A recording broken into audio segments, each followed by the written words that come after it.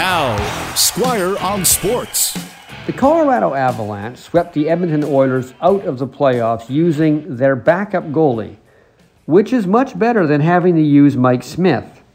Now, to be fair, Mike Smith's erratic net minding, where just when you think he's going to get you home safely, he drives off a cliff, wasn't the only reason the Oilers were swept, but it was a pretty big one. Remember, despite all the praise the Oilers heaped upon Smith during the season and playoffs, they spent last summer trying to replace him and failed. And you can bet the search for a replacement in time for next season started shortly after Game 4 ended last night. It's been no secret except to Oilers management that Edmonton hasn't had consistent net minding since probably the glory days of Tommy Salo. And when Connor McDavid was asked last night what was the difference in this series between the two teams, he said it was too soon to answer that question. I kind of think he was just being polite. Now, to be fair, Smith was a winner in the first two series. And as I said, he wasn't the only reason Edmonton lost to Colorado. There was another reason that's been around the Oilers for a while as well.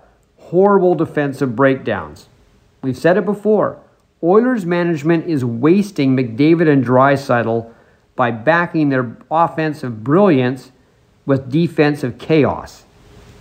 We should also give huge props to Avs defenseman Cale Makar, who, being from Calgary, probably really liked the idea of beating the Oilers.